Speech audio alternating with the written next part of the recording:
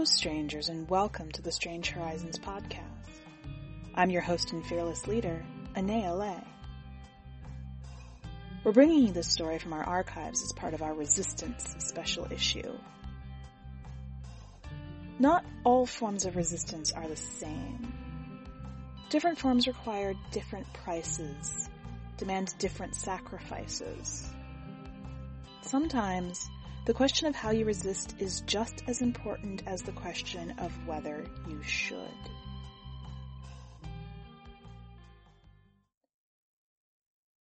A Box of Thunder by Louis Shiner. "They're coming," Rosa said. She was out of breath, and Alex watched her put one hand on the doorframe to steady herself. So much for hope, Alex thought. They've left San Miguel?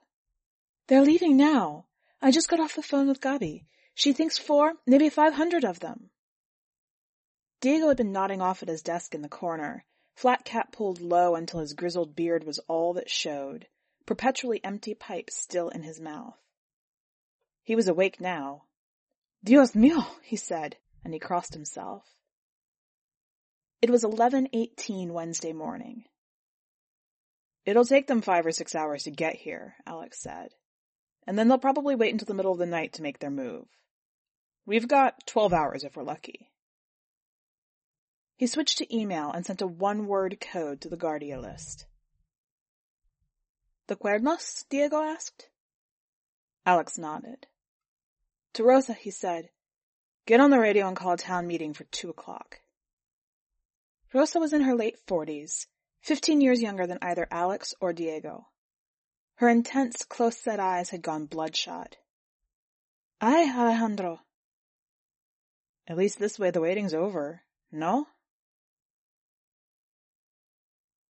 Alex waited at the storeroom for Diego, who was struggling in the relentless heat. He unlocked the door that led to a stone-walled room, a rough table, and a second door. Then he locked the first door behind them and unlocked and opened the second. A square of cardboard was tacked to the back of the second door, painted street sign green with white letters that read Desolation Row. It was the name of the Dylan song whose jaded cleverness had defined him in high school. The sign reminded him that he'd once had a sense of humor. The crates along the left-hand wall were long and narrow, like children's coffins. Each one held 10 AK-47s, disassembled and wrapped in greasy rags. Cuernos de chivo, the locals called them, because the curved clip looked like the horn of a goat. Alex, Diego, and Rosa were the only people in Mexico who knew these guns existed. Cubicle boxes on the right-hand wall held 10,000 rounds of old-style 7.62 by 39 mm ammo. The other crates contained dynamite, plastic explosive, fuses, and detonators. Alex had long ago decided that if it came down to it, he was not going to screw around. Together, they carried a crate to the table. Alex pulled off the loose board at the top and exposed the dull gray-green metal of a rifle barrel poking out of a rag. He thought his periodic checks had inured him, but today his stomach lurched at the sight. "Can we talk about this?" Diego asked. "We've talked. Passive resistance means my people raped, murdered, tortured." "So we're not pacifists anymore." Diego shrugged apologetically. "I don't know how I'm going to explain this." "There's no name for what we are. We're making it up as we go along. Please, just get started. I'll send you some help soon. You've got your keys?" Diego held up his keyring and said, "Go with God."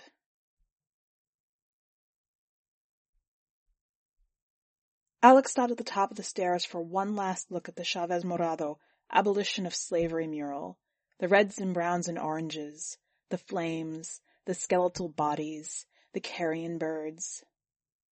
Let it still be here tomorrow, he thought. On the street, he breathed the hot, still air of Guanajuato. It was early May, the hottest month in the Central Mountains, hotter every year now as each year the rains that were supposed to come between June and September were more erratic, less able to settle the dust of the long, dry spring. The city lay in a natural bowl, surrounded by hills, the houses crowded onto the steep slopes like giant sugar cubes, white and mustard yellow and pastel pink and green and blue. Higher up were the 8 commercial-scale wind turbines, 2 megawatts each, that Alex had used to buy the loyalty of the locals and bind the community together.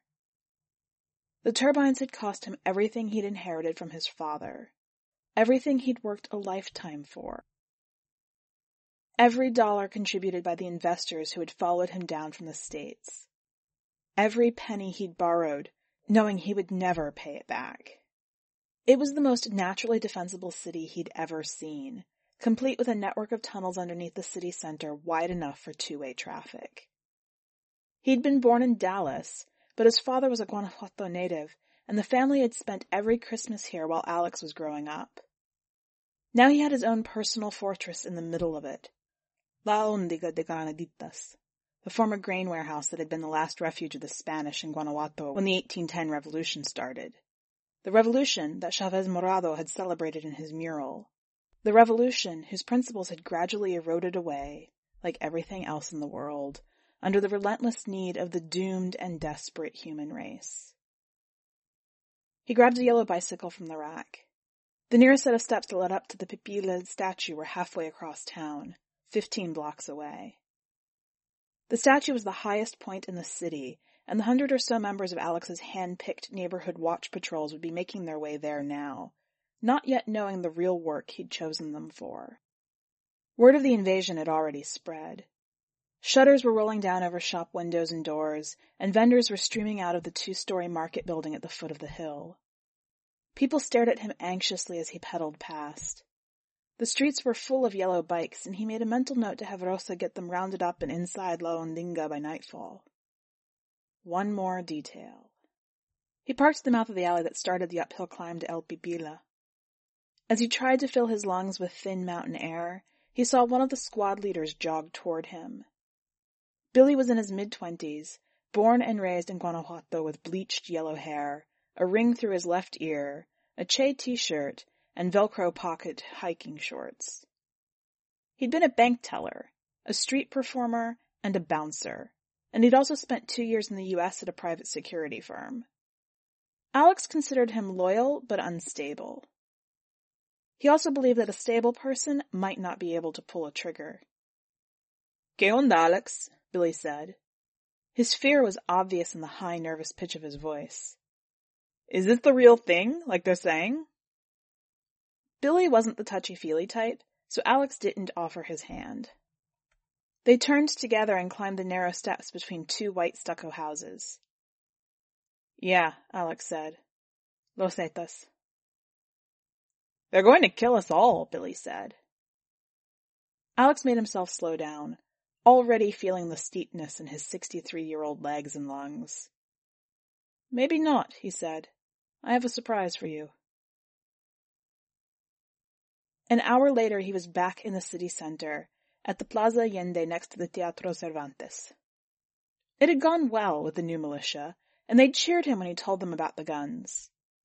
From the start, he'd recruited men and women who not only had long histories in the city, but also had kinship ties to each other. An army of brothers and sisters and cousins and in-laws.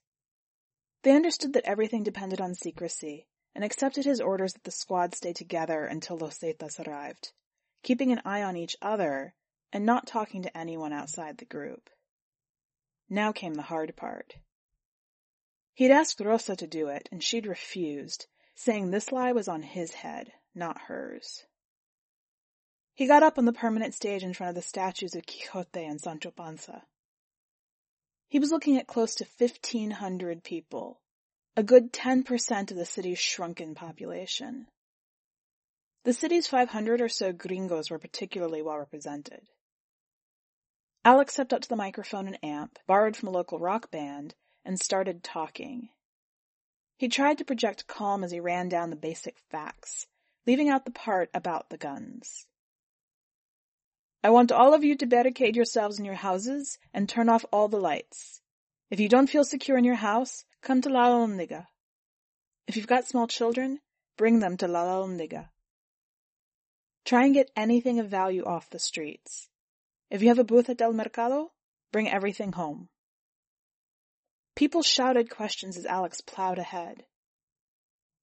If you want to leave the city, we'll keep the Valencia tunnel open until 7 p.m. You're welcome to come back when this is over. One of the gringos at the foot of the stage was shouting in English, "Are you not going to do anything to defend us?" "Everyone here," Alex said, "is supposed to have signed the compact that pledged us to nonviolence." He felt like an imposter, piling lies on top of the blatant violation of his own code that was already in progress. "We knew there would be a test sooner or later. This is it. If you've got some kind of weapon hidden away and are thinking of using it, don't. You will only escalate a very grave situation and endanger yourself. We'll broadcast updates as soon as we know anything." His voice was drowned in shouted questions. "Be strong," he said, and turned away. Hands reached for him as he made his way through the crowd. He put on a false smile and nodded and kept moving. By 9 that night, everything was in place. Years ago, they had closed all but 2 of the roads into the city with dynamite, rock slides, or cinder block walls. The 2 surviving roads ran through tunnels under the mountains, one in the southeast by Plaza Pozuelos, the other in the northwest, leading to Valenciana. The entrances were blocked by wooden barricades and guarded by volunteers armed only with cell phones. Webcams gave Alex a panoramic view of the outside road that led to the Pozuelos entrance. The south-facing cameras registered a glow on the horizon where Los Zetas were marshalling their attack. His informants had mentioned Hummers, motorcycles, balloon-tired ATVs, and a pair of 18-wheelers full of weapons. Alex had no idea where they stole their gasoline. There hadn't been any in Guanajuato in years. His 2 kids and his younger brother and their extended families were all still in the States. He'd tried to bring them along when he moved to Mexico, but they'd been too afraid. Now that the U.S. had disintegrated, there was no way to get them here. Air travel was by private jet only, and the border was a war zone. The rich in the U.S. had enough gas to drive in and out of their green zones, much like Los Zetas and the other cartels here with their SUVs and armed escorts, their fresh beef and imported liquor. The rest, like Alex's family, survived however they could. Each passing minute twisted Alex's nerves tighter, like an overtuned guitar string. He had 3 squads of 10 soldiers each in trenches and abandoned houses above the mouth of the tunnel that led into the city. Every 20 or 30 minutes, one of them would call, asking what was happening, though Alex had asked them to keep the line clear. At midnight, all 3 squads called in succession. They could hear engines in the distance. One said it sounded like the ocean. Another that it was more of a vibration deep in the ground. The first headlights crawled over the crest of a hill, still 2 or 3 miles away, flickering like fireflies. Alex was exhausted, sick, afraid, wishing he were any place else. 10 minutes later, the lead Hummer took out the abandoned barricades as if they were popsicle sticks. A convoy of motorcycles rode in its wake. Then pickup trucks, with men packed into the beds like bundles of asparagus. Alex kept a line open to Diego, waiting on the mountainside above the tunnel. When? Alex asked himself. The tunnel was maybe 1,000 yards long. How many do I let in? How many do I leave outside? The first Zetas were already through and on the city streets. The 18-wheeler made up his mind. As soon as the trailer was completely inside the tunnel, he said, "Now!" There was an agonizing delay. Then, cameras on both sides of the tunnel went yellow-white as the explosives went off, the noise too loud to come across as anything but static. Then, unexpectedly, the outside entrance erupted again, and again there was a rattling like popcorn in a microwave as the heat set off the rest of the ammo in the truck. Alex heard cheering on the other end of the phone.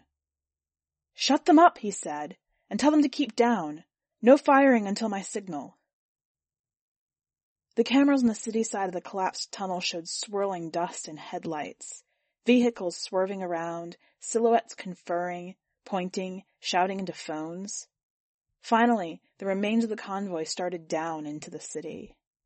Alex tracked them via webcam as they drove past the other two main defensible or lootable structures, the university and the market, and found the doors propped open and the buildings empty.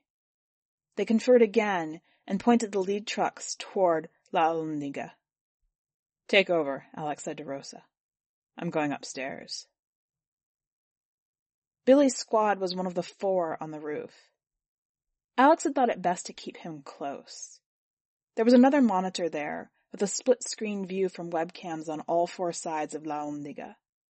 Alex used it to watch Los Zetas form up on the intersecting streets outside the only 2 doors into the building. At least 100 of them, maybe more. His throat was so tight, he wasn't sure he'd be able to talk. A man opened the driver door of the lead Hummer and leaned out. He had 2 days' growth of beard, a banana holding back his long hair, and a pair of goggles. "Orale, what the fuck?" His voice was clearly audible on the roof. "I thought you guys were supposed to be pacifistas. I think you might have made us a little mad. You should open up these doors because we don't really want to burn up anything useful. But you need to do it really fast."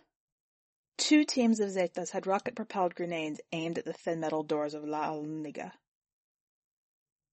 Alex had a speech ready, offering them the chance to leave through the Valenciana tunnel, promising none of them would be hurt, etc.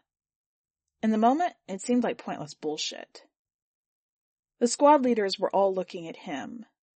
He picked up his phone, so the squads above Pozuelos would get the order at the same time. Then he held up his right arm and swung it down in the general direction of the lead Hummer. "Rocket launchers first," he said. "And then, mátalos a todos, kill them all." His soldiers moved to the edge of the roof and opened fire. When the worst was over, he went downstairs. The interior courtyard and balconies churned with people. Voices called to him as he pushed his way through, asking about the gunshots. "Everything's okay," he said. They followed into the room that held the radio station. A small crowd had gathered around the 1-watt FM transmitter that he'd liberated from the university, and someone was offering what she knew about Los Zetas on the air. She stopped when she saw Alex and gave him her chair. He took a second to focus, then said, "This is Alex. The first thing I have to tell you is that I lied when I said no firearms would be tolerated in Guanajuato." Sporadic gunshots continued through the night while Alex dozed at his desk. At dawn on Thursday, the militia made a sweep of the streets and the tunnels under the city and gathered up the stragglers. Alex guessed at 150 Zetas dead, not counting the ones who died or were still dying in the Pozuelos tunnel. Another 100 wounded, and 50 or so prisoners. Alex had lost 3 people. 1 on the roof Wednesday night, and 2 more on the streets the next morning, one of those to friendly fire. He had a dozen wounded, most of the wounds minor. The Zetas who had been outside the tunnel when it blew had taken heavy casualties from the squads in the hills. They'd pulled back and were apparently waiting to see what came next. As the adrenaline wore off, Alex's soldiers began to sag with exhaustion. He called for volunteers for the cleanup and kept working, needing to finish it. Though he'd ordered everyone to stay home who wasn't helping out, there were already protesters, mostly Anglos, who got as close as the soldiers would let them and shouted at him for his betrayal. Alex could think of nothing to say in return. They loaded the dead Zetas in the vehicles that still ran and drove them through the Valenciana tunnel to a flat spot in the desert. The heat there was staggering, the winds fierce and laden with stinging sand particles. The workers, in bandanas and baseball caps, quickly turned the color of the eroding soil. They made additional trips for the wounded and the prisoners, and to tow away the disabled vehicles. With a pang, Alex ordered all the motorcycles driven or towed to the site as well. There was resistance, finally, over this, and prolonged grumbling. They poured gasoline over the pile of corpses in trucks and motorbikes, and while the surviving Zetas watched from a distance, Billy started the conflagration with a captured rocket launcher. They left Los Zetas there, the living and the burning, and retreated to the city. The barricades went up again in the tunnel. Diego and Rosa collected the cuernos de chivo while Alex watched, nodding in and out of sleep. The guns went into the now overflowing arms closet next to the weapons they'd confiscated from Los Zetas. There would be time to clean them and pack them away later. Finally, Alex told Rosa to broadcast the all clear. They went up to the roof alone and watched as the sun set and an old woman scrubbed blood from the sidewalk in front of her house with a brush and a chipped enamel basin of murky water. Then he went to bed and fell asleep under his slowly turning ceiling fan as the noise of the celebrating city echoed around him. Rosa arrived in time for lunch on Friday. They sat together at the table in the gleaming stainless steel kitchen. "Give it to me," Alex said. Lots of serious drinking, as you would expect. A few drunken fights, mostly started by angry pacifists. Nobody got hurt too bad. 2 more Zetas turned up, hiding in the tunnels downtown. The cops took them away before they could be lynched. Rosa hesitated. And? 2 rapes, she said. Christ. Soldiers? Yes. One of them was 3-on-1. It got rough. Do they have the guys who did it? We picked them up this morning, quietly. Took them to jail on a closed rickshaw. But there's going to be trouble. These guys think they're heroes now. They think the city owes them. Alex leaned back heavily in his chair. When he'd arrived 9 years before, carrying 1 suitcase full of plans and another full of cash, Rosa had been the newly elected mayor of a dying city. The drug cartels, de facto government of half the states in Mexico, had scared off the North American tourists who had provided most of Guanajuato's income. The rest had come from students at the university, only no one could afford to study anymore. Not since rising sea levels had emptied the coastal cities and crashing economies had wiped out bank accounts all over the planet. 3/4 of the population had left in hopes of tech jobs in Guadalajara or auto work in San Luis Potosi, or for the ever more nebulous dream of crossing the border into an ever more chaotic U.S. Officially, Rosa was still the mayor, still the voice of the government, only now Alex paid half her salary in exchange for being her mostly silent partner. So where are they drinking? Alex asked. The Santa Fe was the place last night. It was the hotel bar in El Jardín de la Unión, the main square. There weren't many other bars left that could hold a crowd. Okay, Alex said. I'll check it out tonight. Be careful. Has abierto la caja de los truenos. You've opened the box of thunder. You can't put it back inside. Trueno also meant gunshot, giving the proverb added sting. I know, Alex said. There is one piece of good news. Los Zetas have moved on, for now. Alex waved his hand. They moved on. Let's settle for that.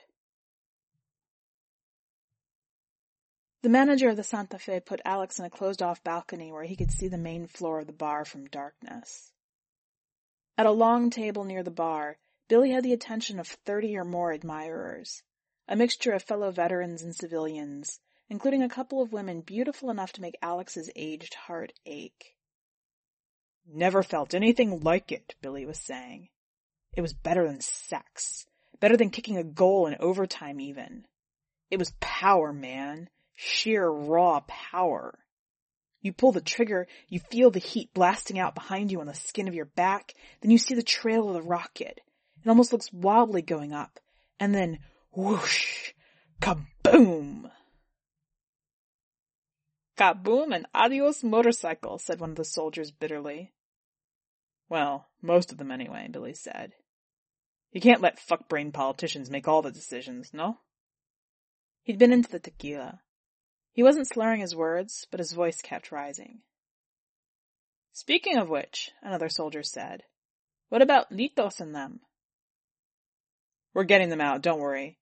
Just show up at the rally tomorrow, and bring everyone you can, but keep it quiet, right? Word of mouth only. What rally? Somebody else asked. We need to make a few adjustments. First Alex and them lied to us about the guns, and now they want to pretend like what happened didn't happen. But it did happen, and we're not going to be victims anymore. Alex slipped out and walked home. The night was hazy and too hot for decent sleep.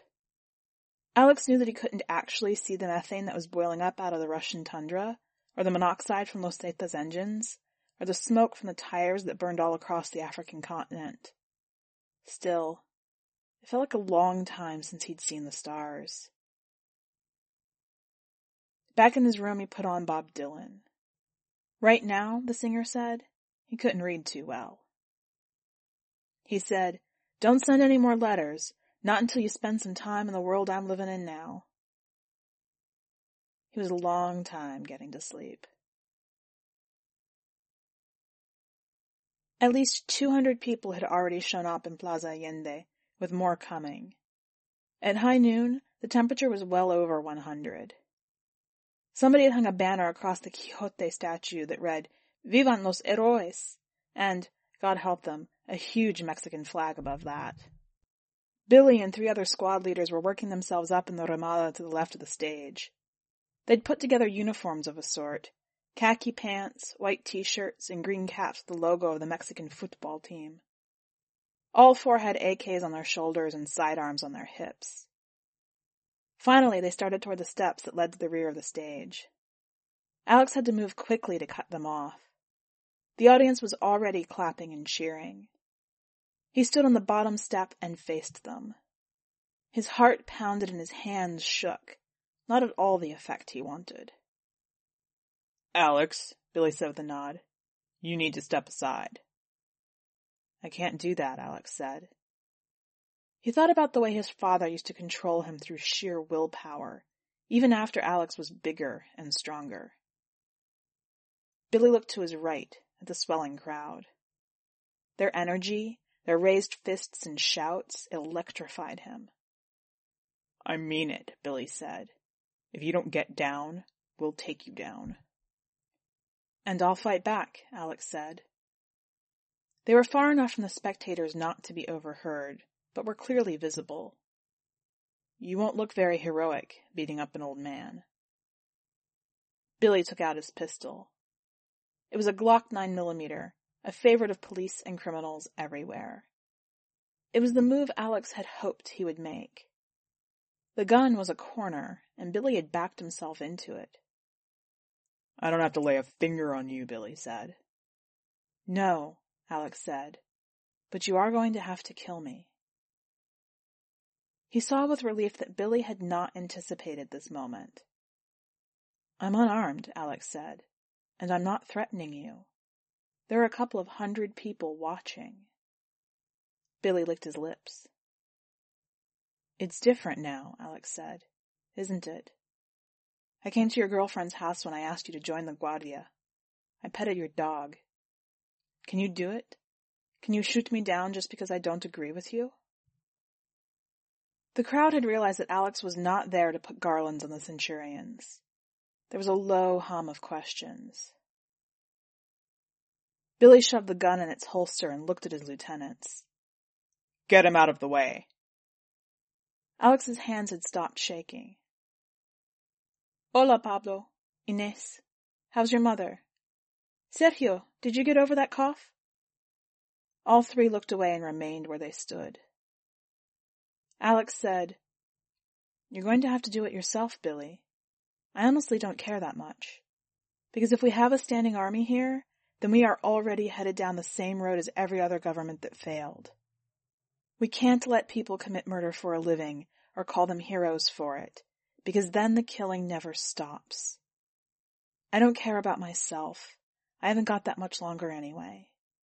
The thing is, the way we're dying off, there's eventually going to be a population small enough for the planet to support again. I would like some things to survive. The murals in La Alhóndiga, Bob Dylan, books, people who can read them." "You're a fucking hypocrite," Billy said. Violence is fine when you say it's okay. Then you want to turn it off like a faucet. Life is fucking miserable here, and Los Zetas have things that could make it better. They owe us, and if we don't finish them now, they'll be back. It's not fine, Alex said. It's never fine. No matter which side of the gun you're on, that's the point. Somebody moved in his peripheral vision.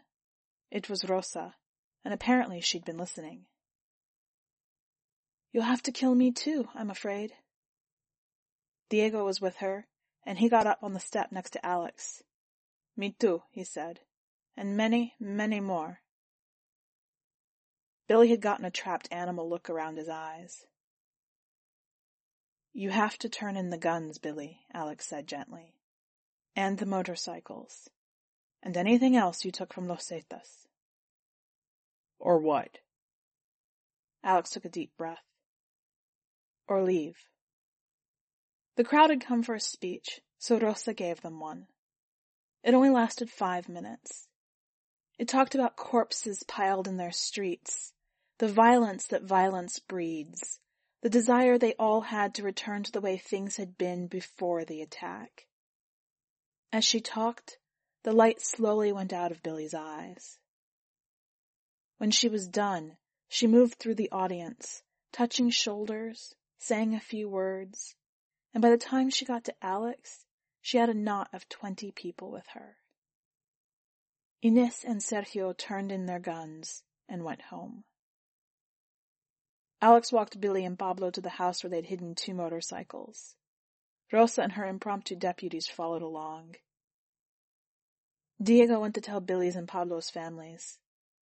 Then Billy and Pablo rolled the silent bikes through the streets as Alex and the others trailed behind. At the Valenciana tunnel, Alex gave them a few minutes to say their goodbyes while Diego took a crew ahead to shift the barriers. Billy hesitated at the sight of the blowing dust. You can change your mind, Alex said. Now, a week from now, whenever. Billy didn't answer. He and Pablo got on the bikes, settled their AKs across their shoulders, and pulled bandanas over their mouths and noses. They kicked the machines to life and roared away without looking back. As they walked back through the tunnel, Rosa said, Los Zetas will welcome them with open arms. I know, Alex said, if they don't kill both of them first. There are still guns in the city, Rosa said. We can't even guess how many. Rosa, Alex said, you can stop now, please. When they came out of the tunnel, the clouds overhead had turned dark. Alex heard the low rumble of distant thunder.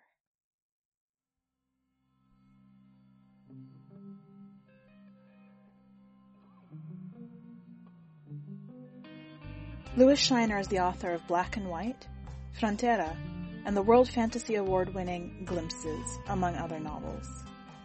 He's also published 4 short story collections, journalism, and comics. Virtually all of his work is available for free download at fictionliberationfront.net. For more information, browse to louisschreiner.com. Strange Horizons is an entirely volunteer organization, supported by donations from our fans and community. If you would like to support us, check out the donate link on our website. This has been one of 6 stories we're bringing to you as part of our Resistance special issue. You'll be hearing more from me tomorrow. Until then, stay strong.